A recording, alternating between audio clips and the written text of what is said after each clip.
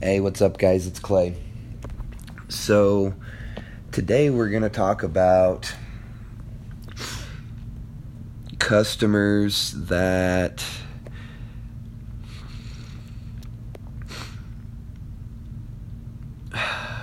how do I put this nicely? Today we're going to talk about customers that are misguided. So, I do a lot of mobile work on location at people's houses, at their work, basically wherever their car is broke down at or is most convenient for them to work on it at, or for them to have me work on it at, rather. And that's a good, solid, probably 85-90% of my business. And it's not usually an issue. I got burned one time on a big job when I first started out and didn't really have any idea what I was doing, when I was still running as Hawk's Garage. And I got burned on payment because I didn't have any form of contract between the customer and I.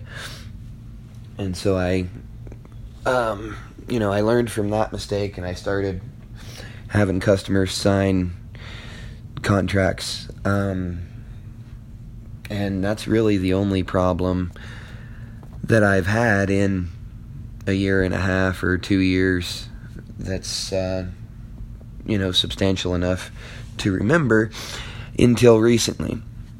So last week, week before last, I'm trying to remember dates and everything. Alright, so June 21st, I took on a project. It's a mobile job at the customer's house. It's a 2007 Fusion. Needs a rear main seal put in. So I get there, and I take the vehicle for a test drive. Not immediately, I'm getting ahead of myself. I'm still kind of sick, guys, bear with me here. So I take it for a test drive, and I notice that the clutch is slipping a little bit, which is to be expected. He told me, I knew it had a rear main leak. And I notice a thunk as you're shifting gears, which I presumed was probably either tranny or engine mounts. And so I complete the test drive, return to his residence. I pull the car into the garage, and I immediately begin work. And almost as immediately, I start noticing some pretty big red flags. The first thing I noticed was there was a ground harness, strap, wire, whatever you want to call it, that was retained in the block by a self-tapping screw that, number one, was entirely too small, and number two is just kind of inserted loosely, hanging there into a stripped out hole in the block. And so I make note of it, and I carry on, and I get the engine bay side took care of. I get the battery tray out, the battery, the air box, undo all the wiring, all that good stuff. And I go underneath, and I start noticing that none of these bolts are as tight as I feel like they should be. And he is, just did the clutch like 5,000 miles ago. And so I'm noticing that, none of these bolts are as tight as they should be. So I make note of that. And the axle seals are destroyed, and I make note of that. The transmission mount is destroyed, completely separated. I make note of that. The Identifix calls it the roll restrictor. I just call it the rear engine mount. I'm not sure which one of us is right. Maybe both of us are. But that mount is also destroyed, completely separated, rubber's torn up, just trash, garbage. So I make a note of that, and I inform him, every step of the way, inform him, hey, I found this, and this. Do you want to fix it? He's like, no, just leave it. I'm trying to keep cost low so I can sell it. Which, by the way, guys, don't ever do that. I'm usually pretty straightforward about if I'm working on a car that somebody intends to sell. I'll tell them straight up, hey, I'm going to recommend everything that I see needs to be done. But if you want somebody that's just going to shade tree, hack job this minimum amount of work for maximum amount of profit, I'm not the guy. I'm not the one you want. And so that happened. But of course, he declines repair. He doesn't want to do anything. He wants to keep cost low so he can sell it for a high profit. I really wanted to walk away. I wanted to walk away as soon as I started noticing all the things that he had screwed up when he did the clutch the last time. But, I didn't want to leave him in a tough spot. I didn't want it to end up being a customer service thing, look bad on my business. So I decided, hey, I'm just going to keep really good documentation of everything. I'll push through it, get it done, and I'll be done with. And so that's what I did. And the more I work on it, the more I start to find things that are messed up or things that are just done wrong, whatever. And I keep pointing it out to him. He keeps declining repair. All right, cool. Is what it is. So about, the second day I was there, I get the transmission out, and there's grease, moly grease, slung entirely. The bell housing is entirely coated in moly grease from him over-greasing it when he reassembled it the last time when he did the clutch. And so I pointed out to him, I said, hey, I don't know if it was the cause of your slippage or not, but the only thing I noticed wrong with the clutch is it's a little glazed. It doesn't look to be oil saturated. There's not a lot of motor oil in the bell housing, but I did find a lot of moly grease. I don't know if you did it or if you had somebody helping you, but just as a future reference, the amount of grease that you guys used when you did that was way too much. And if you want to, a point of reference for next time or whatever, we can link up while I'm over here and I'll show you about how much grease to put on it when you put it all together. And so that was the end of the second day. Or no, that was the end of the second day, yeah. Because the first day I had another service call that I had to run, so I had to quit early. So that was the end of the second day. Third day, I am having a really hard time keeping track of what I'm talking about. Third day,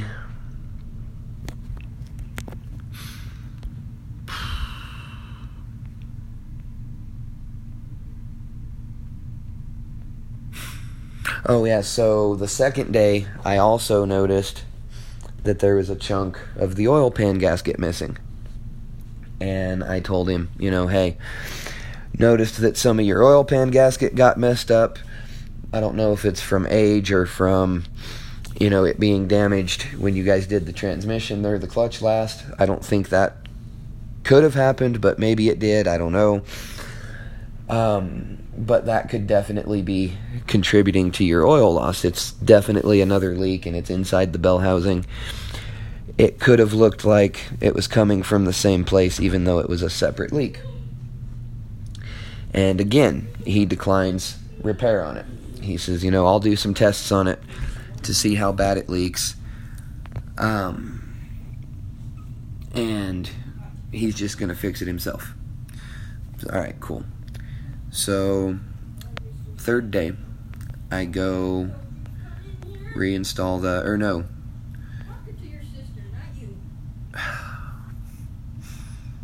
Man, I wish I could focus. Yeah, so third day, I go install a new clutch, new pressure plate, new pilot bearing, new remain seal, reinstalled the transmission. At the customer's request, we reused the broken mounts and the original gear oil out of the transmission, which is something that, again, I don't normally do, but I can just tell that this guy's going to fight me on it. I can tell he's going to cause me problems if I don't do exactly what he says. So I'm documenting the hell out of everything and just going with it, which is a terrible spot to be put in, but it happened. It's where I was, whatever. So, fast forward to the fourth day. Again, late start, had other calls coming in. So, I'm working, trying my hardest to catch up. I've got my helper with me, but that's when I first started getting sick. And, it finally got to a point where it just wasn't a good idea for me to keep working anymore. Everything hurts. I don't have the strength I need to be lifting these parts in and fighting stuff and trying to install stuff, and can't focus. And so I had to quit early. And I informed the customer, hey, this is what's going on. I'm starting to get really sick. I don't think I'm going to make the deadline, but I know you guys need your garage back, so if you have to, you can push it out of the garage and I'll finish it as soon as I can. And he says, I really need it done. I really need it out of the garage. Is it cool if I just go ahead and finish it? I was like, you know what? Yeah, man, you've put up with a lot of inconvenience for me. A lot of things haven't gone according to plan. I've had a lot of personal stuff come up that's got in the way of this. I haven't had the manpower to keep up with it, and I've fallen behind, and it's just been a huge deal, more of a mess than it should have been. In order to keep us in good standing as a customer service thing, I'm not going to charge you for it because I didn't complete it. That's not, no. And he's like, okay, cool, well, I'll put it back together and test drive it, and if everything's good, then, I'll still pay you. I was like, all right, you don't have to, but if you want to, I'm not going to argue with you. Shortly after that, he started hitting me up, asking me, hey, what is this part? Hey, where does this part go? Hey, how did this come apart? Which at the time, I don't think nothing of. He's not the one that took it apart. It's not that abnormal for him to be asking these questions. It's been a few months, 6-7 months since he had it all apart last. Maybe he doesn't remember. I don't think nothing of it, So I'm telling him, hey, I didn't see that part when we took it apart. That must have been one of the things my helper did. But I'll coordinate with him and see if he can tell you, da-da-da-da-da. He says, all right, cool. So we get that out of the way, took care of, everything's good. So today, he hits me up again, and he wants warranty because the clutch fork is bent, which it was not when I left. The clutch fork is only married to one side of the throwout bearing, which it was not when I left. There's still an oil leak, which is probably from the oil pan gasket that he declined to repair. And there was something else. One of the brake pads got damaged. So when we took that all apart, in order to remove the axles without damaging them, we took the steering knuckles apart, which a lot of times is the best way to do an axle. If not, all the time. I know sometimes I've gotten away with not doing it on my own personal car and risking damage, but on a customer car, 99% of the time I always end up, at the very least, disconnecting the tie rod end and the strut to get the axle out without damage. So we had the calipers hanging off of the struts with the pads still installed. And so he hit me up today and he's like, hey, the fork is bent, the throwout bearing's on crooked, the oil's still leaking, and one of my brake pads is broke. So I'm going to hold on to your engine hoist. I had a jack bar over there that I was using to support the engine while we were doing this transmission. I let him borrow it while he was, finishing up the car. He says, so I'm going to go ahead and hold on to your engine hoist and your transmission jack until I see that you didn't mess anything else up.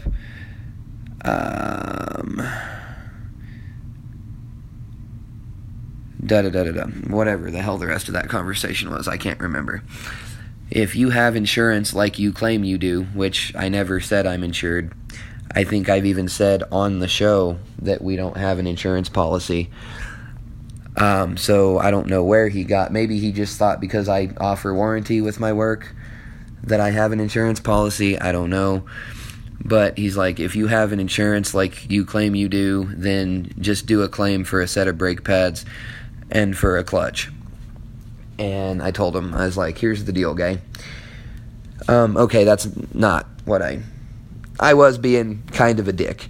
I'm going on like 2 hours of sleep. I'm sick, and I'm already like 3.5 hours into a shit show job at this point. I'm not in a very good mood. So I was being kind of a dick. And I'm like, I can't warranty your parts because they're your parts, not mine. And I know how everything was when I left, and none of that was a problem when I left. So, I mean, I really want to tell this guy to get bent, right? Is what I should have done. But I'm still in business owner mode, customer service mode, try to keep him happy, try to save face. And so I'm like, but I'll warranty the labor, but it's not going to be free. My labor warranty is only a reduced hourly rate, which that's my standard labor warranty. I just cut the rate down. And, he's bullshit. You broke the brake pads and your insurance and certification is fake and da-da-da-da-da. He's like, whatever, dude. So it turns into this whole big old argument between him and I. And then I get a call from Remington, my helper, and he's like, hey, what's going on with Marcos? And so I fill him in, da-da-da-da-da, and he's like, well, dude, he's got you on blast on Facebook.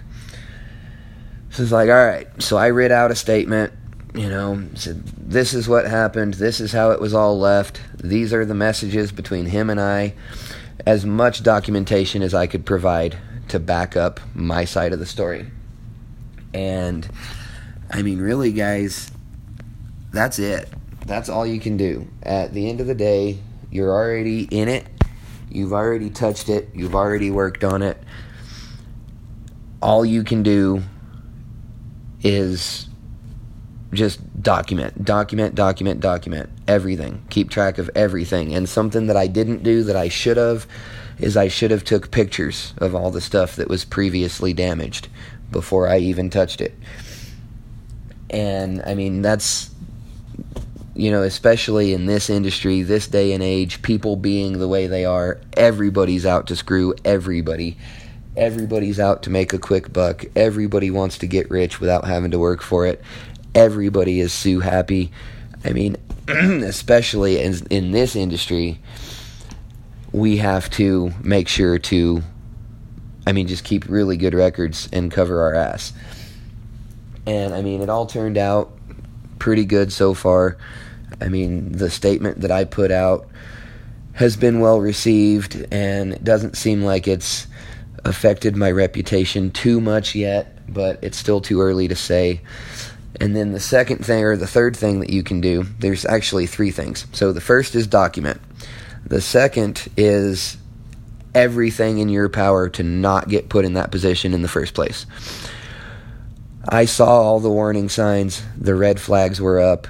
I chose to ignore them, and I shouldn't have. That's the second thing. The third thing that you can do is you've got to get in front of it. You've got to get out ahead of it. You can't hide from it.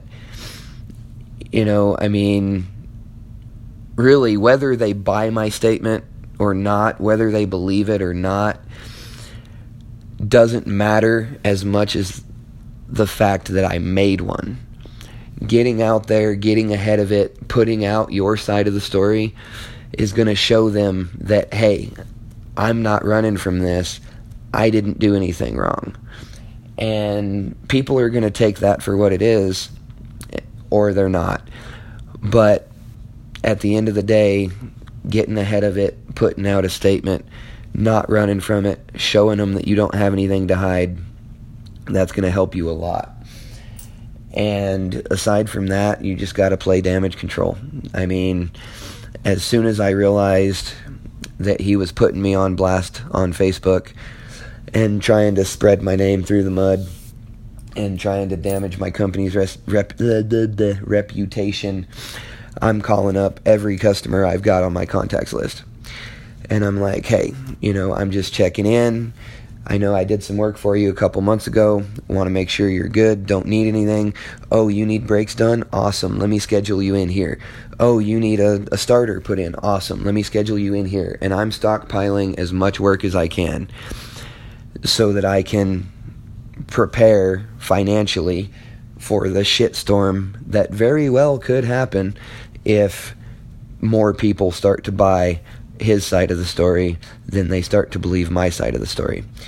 And I've got a small, loyal customer base that will keep me operational. But, I mean, one bad review probably isn't going to hurt my reputation that much. I've got enough people that I've done work for that have given me good reviews. I mean, even on jobs that I thought for sure I fucked up. Like, I was doing, a couple months ago, there was this guy building a hot rod, and he needed me to come weld in some shock mounts. And normally, I wouldn't do that. I feel comfortable welding my stuff. I don't feel comfortable welding other people's stuff, especially not something as critical as shock mounts.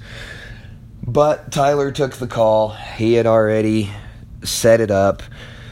Wasn't going to take no for an answer, and I kind of got forced into it. And I was so worried that one of my welds was going to fail or something was going to be out of alignment and it wasn't going to go back together, something. And Tyler heard from the guy last week sometime and was like, man, I'm so impressed with you guys' work, and I appreciate you coming out so much, and you guys did a really good job, and, you know, I'll definitely be having you guys do some more work for me in the future. And that's a job that I was sure was going to cause me problems. You know, so what's going to start hurting me is the fact that I'm not very well known out here. And I rely heavily on advertising to bring in business because my small 5 or 10 loyal customer base isn't going to keep me working 100% of the time. I rely heavily on advertising, and that's what I'm worried about. That's what I'm trying to get ahead of, is all these people that haven't heard of me, but the only thing they have heard is, oh, he was going to put a clutch in my car and just completely broke everything he touched, when that's not the case. So that's what I'm playing damage control on. That's what I'm preparing for. And, I mean, really, that's all you can do. You can just do what you can do and hope for the best. And, I mean, definitely don't hide from it. Definitely don't run from it. definitely document as much as you can, and in a perfect world, you'd never be put in that position in the first place. But anyway, guys, that's it for today's episode. I'm going to try to work up some ambition to do some chores around the house that I've been neglecting to do because I've been working so damn much, and try to get caught up on that stuff. So, you guys, hope you had a good 4th of July yesterday, and I hope you guys all take care of yourselves, and I'll catch you on the next show.